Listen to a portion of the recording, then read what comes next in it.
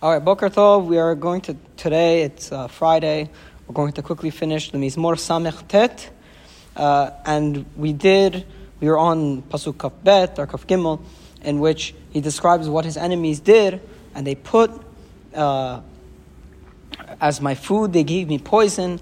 This is by Tenu Bevaruti Rosh, Pasuk Kaf Bet, Velitzma'i Yashkuni Hometz, and for my thirst they gave me vinegar to drink. Yeshul Chanam Lifnehem Lefah, Velishlomim Lemokesh. Let their table be for them a trap, and for those who are their allies, let it be a snare. Right? And that's a very classic David HaMelech request. Yes. What they want to do to me, what they want to do to me, exactly. Let them eat the poison that they're trying to give me. Let their eyes grow dim so that they can't see anymore. Amen. And let their loins stumble, meaning let them not be able to walk or stand. Pour out your wrath upon them and the fierceness of your anger. And let the fierceness of your anger catch them or overtake them. Okay? Tehi tiratam neshama. Now, tiratam would be like their fortresses or their cities, their protected cities. Tehi tiratam neshama. What is neshama? So neshama actually has nothing to do with the soul because it's desolate. Let it become desolate. Exactly. Now, how do you know? How do you know it's neshama as in desolate and not neshama as soul? Is it because of is after tiratam? No. Well, yes. First of all, because of the context, let their cities be a soul doesn't make any sense. But there's a more clear reason. Okay. The mem, remember I told you, has a dagesh. Yes. Okay. So whenever a dagesh is there, almost always it's there to replace a letter that's missing. So anytime the word in the Torah, and you see this a lot, anytime you see neshama and there's a dagesh in the mem, the shoresh is actually like shamim, which means desolate. Okay, there's a missing mem there. So the mem is supposed to be doubled, and the shoresh becomes shamim as in desolate, nothing left, and so on. Neshama without a mem, then it's talking about the soul. Okay, and that's from the word to breathe, right? Nishmat ruach chaim, vayipach b'apav nishmat chaim. You gave me a lesson of Hebrew. Thank you. Yeah. Be'aolehem al yoshev. Nobody let no dwellers be in their tents. So let their cities be desolate, and let no dwellers be'aolehem al yoshev. Let there not be any residents of their cities. They should be completely forgotten and desolate. Ki ata asher ikita radafu ve'el halalecha yisaperu. So here is a difficult pasuk because it's not exactly clear what David is or what the author is trying to say. Ki ata asher ikita radafu. The one that you've smitten, they go after. Ve'el machov halalecha yisaperu. And they tell of the pain that they caused to your wounded. Now what does it mean that the one that you struck, they run after? And they tell and they show off, it seems, about the pain of your wounded. What does that mean? The ones that you have wounded. The one that you have wounded. Right. That means they're talking about their loss. They're how they're getting destroyed. No, I think it's the opposite. Oh yeah? I think what they're saying, again, I don't know. I'm not exactly sure. But I think it's saying, you, Borei Olam, sometimes cause suffering to people and sometimes give good to people. Right? We don't really understand how it works on an individual level. Impossible. Okay? But whenever someone is already feeling suffering, they go and they smite the guy, and then they claim that they did it, as opposed to it coming from God. Okay. So when somebody is falling down... When somebody's falling down, they push him down harder, and they go tell everyone how much power they have over people. When really, it was God who had power over the people. That's how I think. I'm going to read how they translated. They have pursued me, the one you have smitten. Oh, here they translated he's talking about himself. That's also very nice. That one makes a lot of sense. The one you've already struck, Hashem, meaning me, that you've already punished, they're chasing even more. And I've already been punished. So how many times? So how many times should I be punished, Borei Olam? Okay, that makes sense. That makes a lot of sense, yeah. Yes. And yet they tell with delight the pain of your wounded. They talk about how they're so excited about how they brought me down. Yeah, they're winning. Right, that they're winning. Okay, beautiful. Pasuk Kafchet. Tena avon al avonam ve'al yavo'u b'tzidkatecha. Add iniquity to their iniquities. Meaning, if you thought that, if you're considering that they have 20 sins, make it 25. Okay? Ve'al yavo'u b'tzidkatecha. And let them not be accorded in your justice, or let them not be granted your righteousness or your justice. Pasuk Kaftet. Immahu misefer hayim. Ve'ayim sadikim al yikatevu. This is a very interesting pasuk. Let them be blotted out of the book of life, and let them not be written down with the tzaddik in the book of righteous, or with the righteous people. Totally the opposite of what we pray on Rosh Hashanah. Yeah, exactly. let us be written in a sefer. But it's just interesting that David, or again the author of this Mizmor, David, it's very interesting.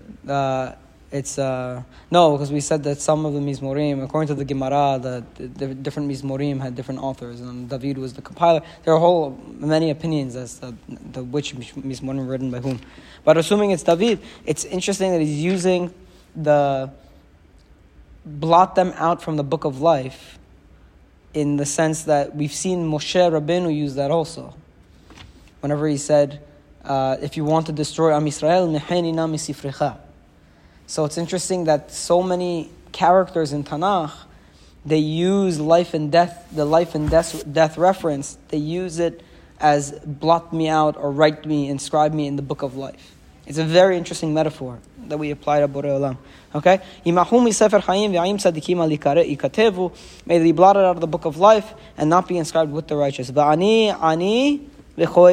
This is why it's important to read Hebrew properly. Right? As for me, I am poor and I am in pain. Let your salvation, Borei Olam, tisaggiveni means miskav. It's give me strength. Pasuk Lamed Aleph. Ahalila Shem Elohim b'shir v'agadelenu v'toda. I'm going to praise the name of God with song, and I'm going to magnify with thanksgiving. So here, he's we could tell David is rounding the corner, right? He's going back to his tactics. This is it. It's him. Yeah, he's saying, defeat my enemies. Let their so that I go out and I'm gonna exactly. let them be erased from the book of life. But bring me salvation. Let your salvation strengthen me. And you know what I'll do? With your name, I'm going to make your I'll name. praise your name with song, and I'm going to magnify it with thanksgiving. V'titav ladonai mishor, v'titav ladonai mishor par makrin mafrid. It's a very interesting pasuk, and I will please the Lord, or it will please the Lord. Mishor with an ox, par with a cow, makrin that has horns, or that horns, and mafris, and that has hooves. So he's describing kosher. He's describing the type of animal that he was bringing as a korban. But the words he used, makrin, mafris, these are actually like hif'il verbs. I know it doesn't mean anything, but they're active verbs. So it doesn't mean that they have horns. It means that they horn. It's only in Hebrew you have this kind of thing, in which you say. The thing that has horns is horning. It's as if you say whenever a kid is teething, right? We are saying that. Right, they're growing teeth. So he's saying they're horning, as if they have horns, and this is even a harder one to say in English. Their hoofs are splitting. That is like actively splitting, right? Okay. This is a korbanot. Yeah. It's in relation to that. I was talking about thank. Right. I'm just emphasizing the poetry in the way he's talking. In the way he's talking, all it means is that I'm going to bring you korbanot. Right. I'm going to sing your praises, and I'm going to bring you korbanot. What he's probably saying is that I'm bringing you special. I mean, I'm going to get the one which is very. Maybe, yeah. Like I'm going to bring or the young one, the good one. Yeah. Mishor. Oh, by the way, I mistranslated a little bit, but I think V'titav l'Adonai mishor par makrin mafris, and my song of thanksgiving will praise God more than an ox or a cow or one with horns or with hoofs. That means when I will sing, my singing is going to be more than. It's going to be more than a korban, right? That's the way they translated it. What do you have there? How do they do it? No, it doesn't. and I shall please the Lord better than an ox. Yeah. Oh no, Yeah, then yeah, I think that's what you're trying to say. I think he's trying to say better, my you're song. Right, better. It's here. It's better than an ox. Right. That means better than what I would bring as a korban. Right. Beautiful. Pasuk Lamed Gimel, Ra'u anavim yismahu torshei Elohim v'yichil levavchem. The humble will see, or have seen. It can't be past tense. So the Hebrew is past tense, but it's future tense. Ra'u anavim yismahu. They will see the poor people and they will be happy. Torshei Elohim v'yichil levavchem. You who seek God, let your hearts revive. Let your hearts come back, because whenever people see that the good people like David are struggling, they also feel like that justice won't be applied to them. And then when they see that the righteous people are doing well, they say, wow, there's hope for the righteous. So they feel better. Pasuk Lamed Ki shomea el evyonim Adonai ve'et asirav lo vaza. For God hears the needy. El evyonim Adonai. He hears out the evyonim. And those who are prisoners, lo vaza. He doesn't despise them. Yehaleluhu shamayim va'aretz. Let him be praised in the heavens and the earth. Yamim v'chol romes bam. The seas and everything that swarms within. How do you know it's seas and not days? Yamim v'chol romes bam. Because of the dagesh. Yeah, I keep bringing that up. Yamim v'chol romes bam. I'm going back to school. Anytime in the Torah, you have the word yamim with the dagesh and the mem, it becomes seas and not days. So that's why it says ul mikveh hamayim, and to the gatherings of water. This is in Bereshit, the beginning of Bereshit. Ul mikveh hamayim kara yamim, and to the gatherings of water he called it seas. Vayar Elohim kitov, and God saw that it was good. There's that. That's why if there's a Torah reader, and on some of these words that have the geshim, it does change the meaning from completely different thing. Go from days to seas. In that case, technically, the reader should be corrected. We don't do it, but we should. Meaning, like I would correct if there's a reader that I know should get it right, and I see that he missed it because he just was distracted. I would correct him. If it's someone who just they're not reading to that standard, okay. But if it's a reader who should get these things right, you should go. Like if I read and I miss a dagesh like this, and one of my brothers is checking on me, forget getting corrected. I'll get thrown off the stage. All right. Pasuk Lamed Vav. Ki Elohim Yoshia Tzion v'Ibnei Arei Yehuda v'Yashavu Sham v'Yireshuha. For God will save Tzion, and He's going to rebuild the cities of Yehuda, and the people will settle there. All these tzaddikim will settle there, and they will possess it. V'zera abadav inchalu. The descendants of his servants in V'zera abadav inchalu. The descendants of his servants, of God's servants, meaning the ones who served him, all of their descendants will inherit it. Exactly. And the ones who love his name will dwell in it. By the way, because of this ending, that it ends off with God rebuilding Tzion, and all the people who are his descendants of his beloved will messianic. It's messianic, and that's why the Radak said that the whole Mizmor is actually all the complaints are coming from a person who is in Galut, as we said. Like we are. Exactly. And you know what? If we have a minute, I'll say something about the Galut. It's an unpopular opinion, but I don't know if right now the Jews in America are approaching the whole anti-Semitism the right way. You know what's going on, right, with anti-Semitism, that there are people that are very big. So there's anti-Semitism, as in there's the classic, there's always people that hate us, there's always that scare of someone who is sending death threats to a kanisa, chas v'shalom, shalom neda, any of these things. But then right now there's also the issue with some big media personalities that are saying some things about the Jews, and they're spreading things about the Jews. So it's very, very interesting. In Galut, I'm not saying how you should approach it. I'm just saying what happens in Galut. The problem with Galut is that right now the Jewish people have mobilized to defend themselves, right? And it happens to be that there are, because mashallah Jews, they get very educated and they work very hard and they're very entrepreneurial and they're Jews in very high places all over the world. Within the media, within different companies, within various things. And if they're not there themselves, they have influence on these things. And we have a strong state of Israel there. So I'll tell you, put aside the state of Israel, because that's the solution to everything. But Now, what happens? All of these claims, all the Jews have all the power. What are the claims right now about that we're calling them anti-Semitism? Jealousy. That the Jews have all the power, that they're controlling things and this and that. And then someone says that, and what happens to them? They lose all their money, all of their endorsements go away, all of their whole life falls apart, nobody likes them, they get kicked off of social media. So what I'm saying, now what happens? In Galut, what happens? So then people look at that and they say, oh, look, the Jews have so much power. Meaning we're stuck right now. We're stuck between a rock and a hard place. Left, up or down. Yeah, we're stuck between a rock and a hard place. Because whatever we do, it doesn't matter. If you defend yourself right now, at the end of the day, we are at the whim of the Goyim in this country. Yes. If the Goyim want to mobilize against us, they will win. Oh, wow. Right? They're going to take everything we So, have. we're stuck between a rock and a hard place. They hate us. In Europe. They hate us already. And now we defend ourselves. We prove to them that everything they're saying is quasi-true in a way. So they hate us even more? Yes. That's why the galut is so dangerous. Because there's no solution, right? There's no solution to this. In America, this is it. We're defending ourselves now. It's probably going to increase anti-Semitism.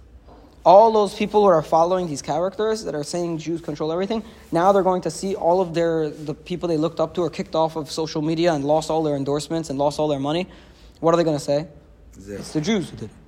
What? So now it went from 2 people to 20 million people that hate us.